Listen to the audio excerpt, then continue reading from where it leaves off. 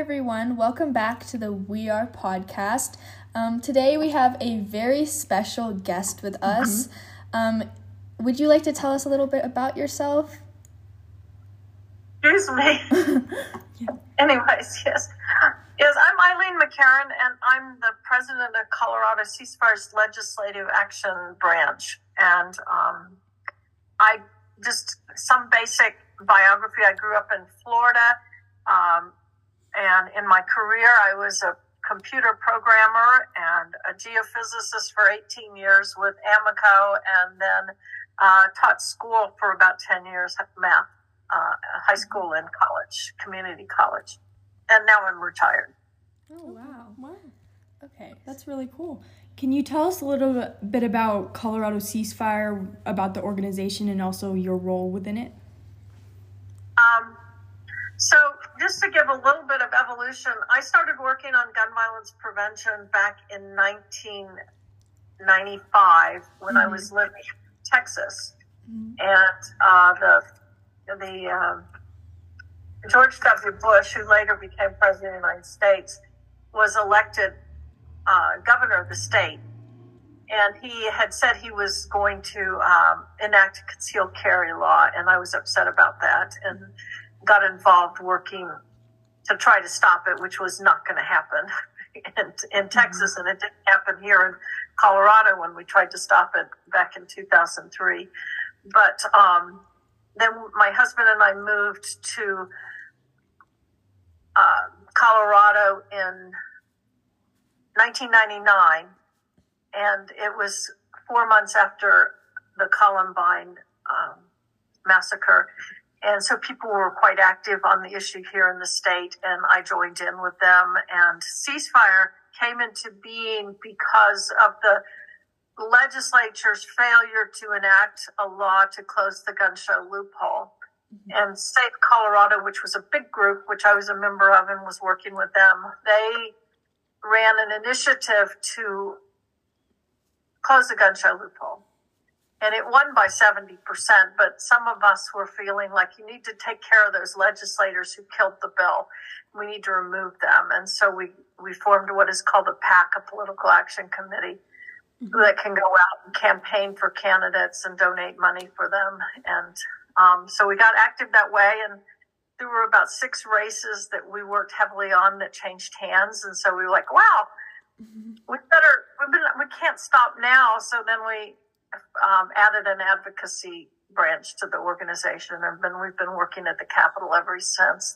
In 2016, we added an education and outreach branch, which I don't work that much with them. I mean, we're all part of the same organization, but I don't get involved as much with what they're doing. So, and some of the questions you ask about, I can't answer all the stuff that they're doing as well as somebody else could. Okay. But in the years we've been working at the Capitol, we've enacted 23 gun laws. We have one bad bill that got enacted that we fought against, and it's still on the books, and that's the concealed carry. But that's not going to be erased as long as the Bruin decision holds as the ruling for the land, which is what it's going to be for some time to come. Yeah, that's definitely really interesting to hear. Do you personally have any experience with gun violence? And if so, what was this experience like for you? I really don't have personal, like a family member shot and killed or even injured. We didn't have guns in our home when I grew up, except for a rifle that my dad had he was working with the scouts and teaching them how to shoot. And he tried to teach me, but I flunked at it. I was really, really bad. So I don't have any personal experience in my family. There have been some people two people I sang at their weddings for. Later, one of the partners took their lives with a gun, but they weren't like in my life at that time. I mean, it was well in the past. Yeah. So no, I don't have any effects from that. Yeah.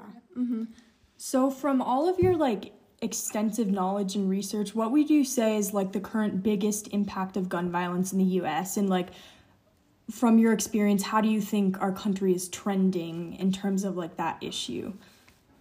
Well, the gun violence was really high in the early 90s. And then Bill Clinton was elected and enacted the universal background checks and also the assault weapons ban. And also a lot of it was related to the crack cocaine epidemic. And so the fatalities dropped after that. And they dropped for a while, and then they started going back up in the last 10 years or so. And they really spiked during the pandemic. And I guess reasons, there's just more guns out there. Yeah. And I personally, this is my personal belief, that the concealed carry is a huge part of it too, because it normalized people having guns with them on their person at all times. And then, or much part of the person's life. And then they're there when somebody gets angry or whatever. I mean, I one time was overcome with road rage. I was so angry at stuff happening in front of me. And I thought later, wonder how that'd be if I had a gun in the car. Because I was so furious. And it's just things that it's there. And then it's also, if people are depressed, there are more guns out there in the home accessible. That the suicide rate has also been going up. Yeah, so just going off of that, what do you think are like some recent events? I know you mentioned the pandemic that you think like have been impactful in the battle of gun violence and also in the battle of ending gun violence. So I think the massacres that occur, like Columbine, the Aurora Theater, the Sandy Hook, Uvalde, have a tremendous impact on changing people's minds about the whole gun issue and maybe erasing some ambivalence about it, and people realizing we have a serious problem here in this country. So it has changed minds for a lot of people and pulled them off the fence. It is also, but it's also galvanized the opposition or the people who are strongly for gun rights. But what has been, I mentioned the pandemic increased gun violence. And I expect that the impact of the Bruin decision, there's still time for that to come out, but that we will see a rise in gun violence because of the Bruin decision. But they're going to consider it this November on the Rahimi one, the Rahimi challenge. And that is that under the Bruin decision, a Texas court, or the Bruin opinion, a Texas court ruled that a domestic violence offender had a right to own firearms. And for a woman, and it is 85% of the time, it is a woman who is a victim of gun violence. If her abuser has access to a firearm, she's 5 or 10 times more likely to die. Mm-hmm. Oh, wow. I didn't even know that was a decision made. So that is devastating to hear. Yeah, that was the 5th district out of Texas ruled that, and the Supreme Court chose to hear that this next session. And the hearing is, I think, November 27th, if I remember correctly, when they're going to hear it and debate it. I don't know how they're going to get out of the corner they painted themselves into with the Bruin opinion. Oh, wow. Yeah, I'm just really shocked by that because I was totally unaware that was even happening. So that's pretty crazy. Yeah. Yes. It is crazy. Yeah. So what are some things you would want an average person to know about gun violence, including like common misconceptions people hold about gun violence? I think I would like people to know that that it is a bad idea to bring a gun into your home if you think you're going to protect your family. Bringing a gun into the home endangers your family rather than protects it. It's more likely to be used on a member of the household than it is to protect the family from an aggressor coming into the household or something like that. The other thing I would like people to know that civilians with guns rarely ever stop mass shootings. Mm-hmm. So every time there are mass shootings, the gun rights advocates will say we all need to be armed, but it turns out that it rarely happens, and there have been cases, including the Aurora Theater, that we know that there were people armed in that theater. Mm-hmm. And the thing is that the human response is generally not so rapid to be able to pull out the gun and take action. Mm-hmm. And there are cases where civilians did intervene, and I think of the Sutherland Springs, a man across the street heard it, and he brought his assault rifle in and shot and killed the assailant. But he was highly trained too. Yeah, I think that's definitely a good point. If you're not trained in like such a high pressure circumstance, it's hard to react. Yeah, you're not sure how you're actually going to react when that situation comes around. Yeah, that's a good point. So how do you think that youth is impacted by gun violence in our country? And to go along with that, what institutional changes do you think would help youth against gun violence? So that's a very good question, and I wish I knew all the answers to that. I do think that youth are heavily impacted because they're getting the guns, and they shouldn't be able to get them. You cannot buy a handgun until you're 21 legally. You can't possess one, I think, if you're under 18. Long guns, you have to be 18 to buy them.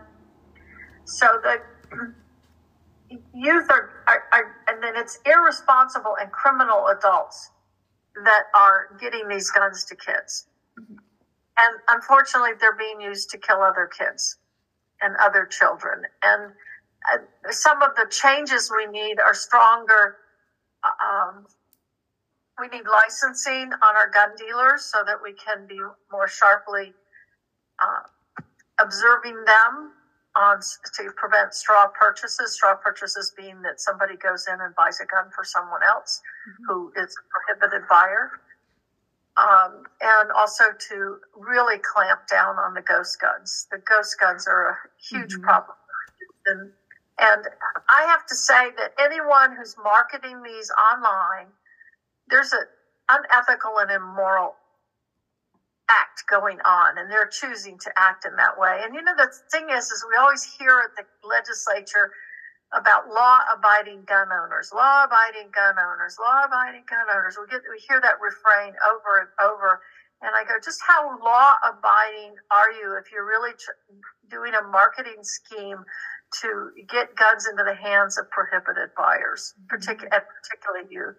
Yeah, no, we heard about ghost guns for the first time a couple weeks ago in another interview, and that it's just so devastating to hear that you can make these ghost guns from things from Amazon, just random websites, and you can just find these guns and assemble them on your own, and that's really scary. I think that's something that people should definitely be aware of. So yeah, thank you for bringing that up.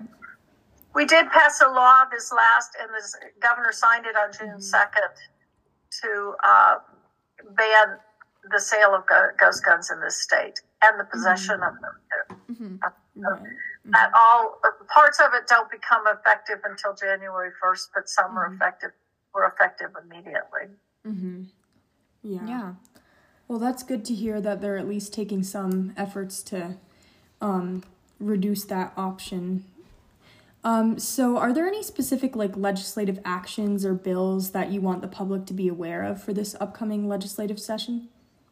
I would actually kind of say all of that is under discussion right now between those of us who are advocating for stronger gun laws. And so I don't want to get people all stirred up about this happening or that happening.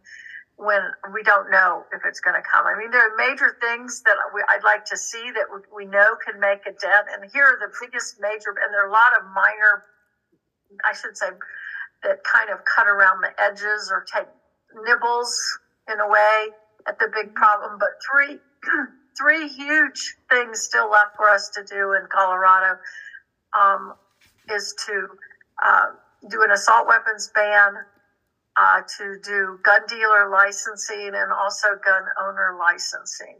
We don't license either of those in this state. They are licensed in other states. Those are big ones to get done. Whether they'll get done next year or when, who knows?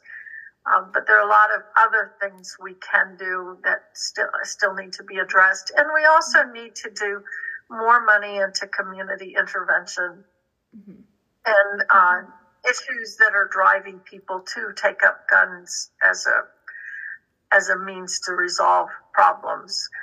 So there's a lot of that, and it's state money and getting state money into violence intervention programs. Mm-hmm. Yeah, I definitely think that's important to note. Going off of that, the Colorado Ceasefire in particular, I know they host like several different opportunities for people to learn about bills and also just things they do to help educate the public. And one of those is their gun violence workshops. We were wondering if you knew anything about the gun violence workshops and what they entail. So the term gun violence workshops, I'm thinking that you're discussing where we talk about ERPO, and that's the Extreme Risk Protection Orders law that was enacted in 2019 and then updated this last year, and also safe storage. And those are largely to be informative to people about, it's not just a good idea to store your guns safely. It's actually the law. You have to do it, and if you choose not to and things happen, you might be ending up facing a misdemeanor charge for failure to properly store lethal weapons. And the other is just educating people on the ERPO. I think that's what the workshops are largely about. And I'm not involved in, I've given I shouldn't say tons of, that's not a proper measure. I've given many talks on ERPO, but not been in like the workshops per se. Okay, thank you. So what are some ways that people like youth or just anyone within our state or within the U.S. can help with Colorado Ceasefire or just in general to reduce gun violence? So one of the things is just to become knowledgeable about the problem that we have in the state. 1,033 people were killed last year with firearms. I think 690 of them were suicides. The homicides are growing that in this state in the last few years, and that happened with the pandemic, that they surged. And just to know, you don't have to know those numbers, but know that it's a growing problem. And take that, learn about the laws, learn about what we can do, speak to friends and colleagues, ask us at Ceasefire to come give talks on ERPO and safe storage. And also we have other talks we give, like the history of gun laws in the state. What do you say to people who are unsure? It's largely how do you respond to the arguments of the pro-gun rights community. And also I'm working on one on the Second Amendment that eventually we'll have a talk about that. So invite us to those, to give a talk at your groups, community groups, share it with your parents. Let your parents, as youth, let your parents know about the current laws. The other thing is just generally talk to candidates running for office about your concerns and vote. And get your friends to vote.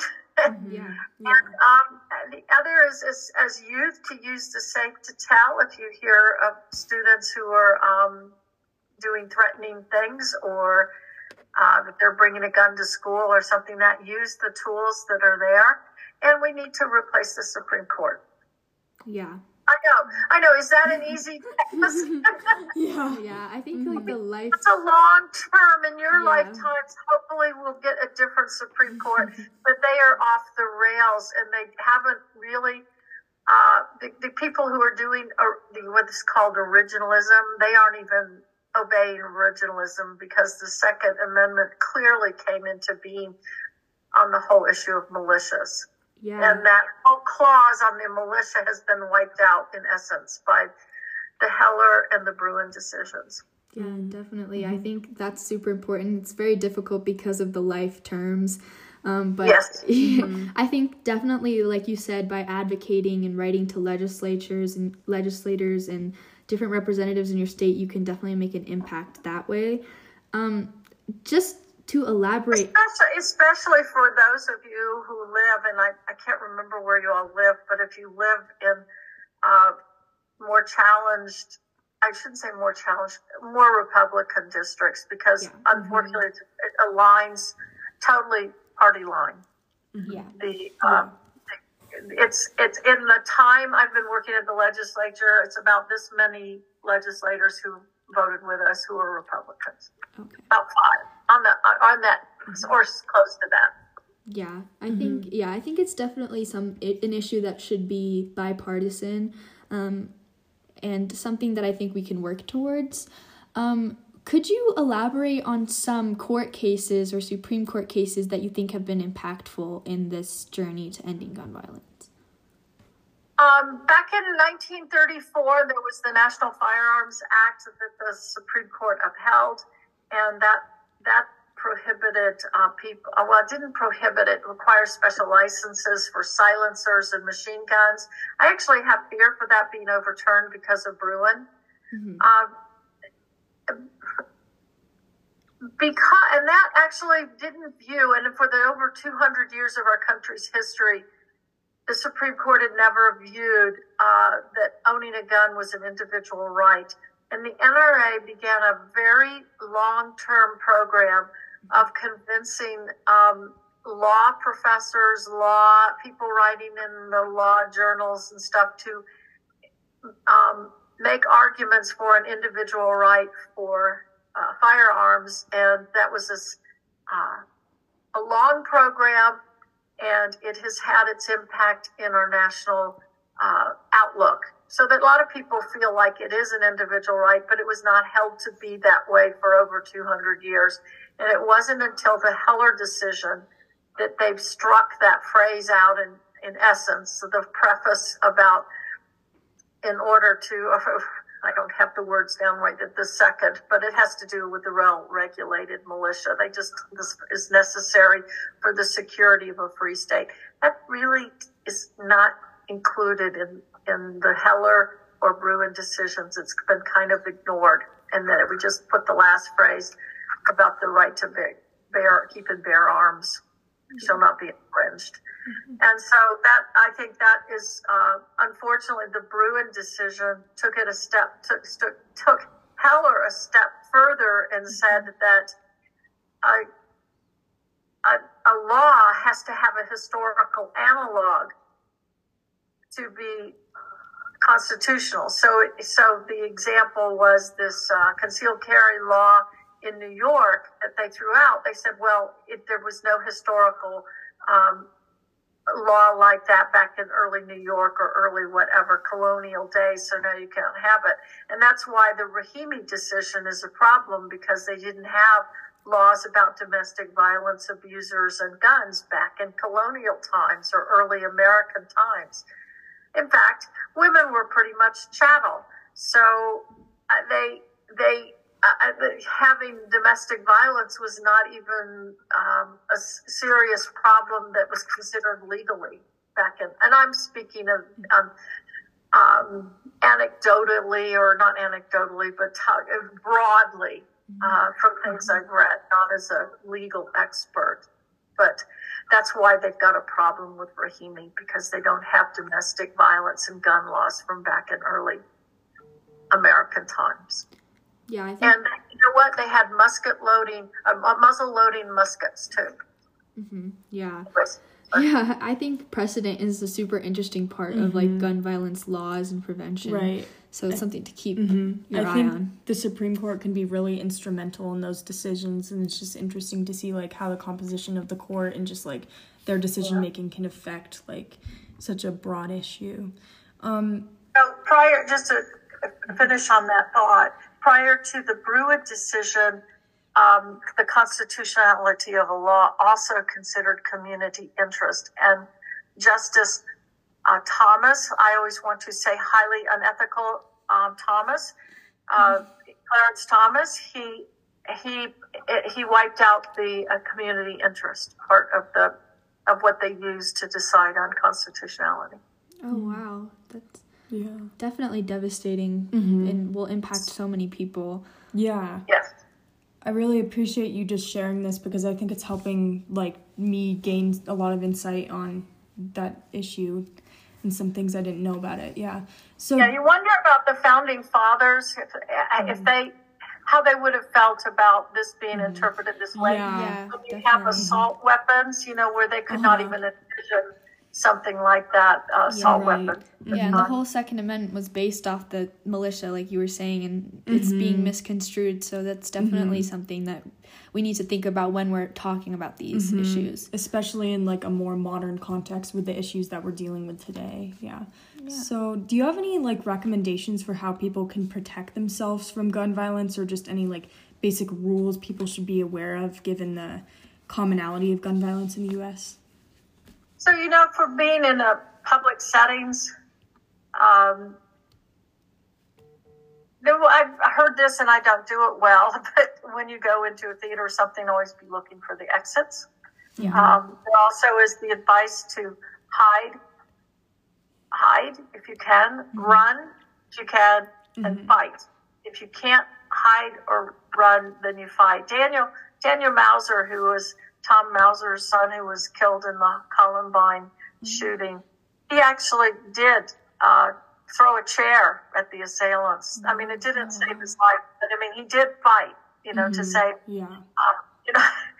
do what you can. Unfortunately, it's human nature to freeze when frightened, and that's kind of an instinctive thing in our brains that we're actually programmed in our brains for our own safety to freeze. But I also would suggest don't buy guns if to protect your family. It's not going to be that strong a protection. But if you do have them, lock them up. Keep them locked when you're not having them for out hunting or whatever you're doing, target shooting or whatever. I think those are the main things to protect yourself. I think there's also common sense things too about going into dangerous areas. And being mindful of your surroundings. I'd also say this one too: don't stay out late at night. Yeah. I read of so many shootings in the gun violence archive, and so many of them happen from 11 till 6 in the morning. A lot of them. Yeah, definitely. Yeah. Well, that was very insightful, and we want to thank you so much for coming on our podcast. Yeah, we really appreciate it. We appreciate it. We learned so much. Hopefully all of our listeners did as well, and we want to thank you for all of your efforts today. Okay, and I also would like to tell you I thought your questions were very well thought out, so thank you. Thank you. I thought your answers were also incredibly insightful, and I definitely learned a lot, so thank you so much. Thank you so much. You have a great day. Okay.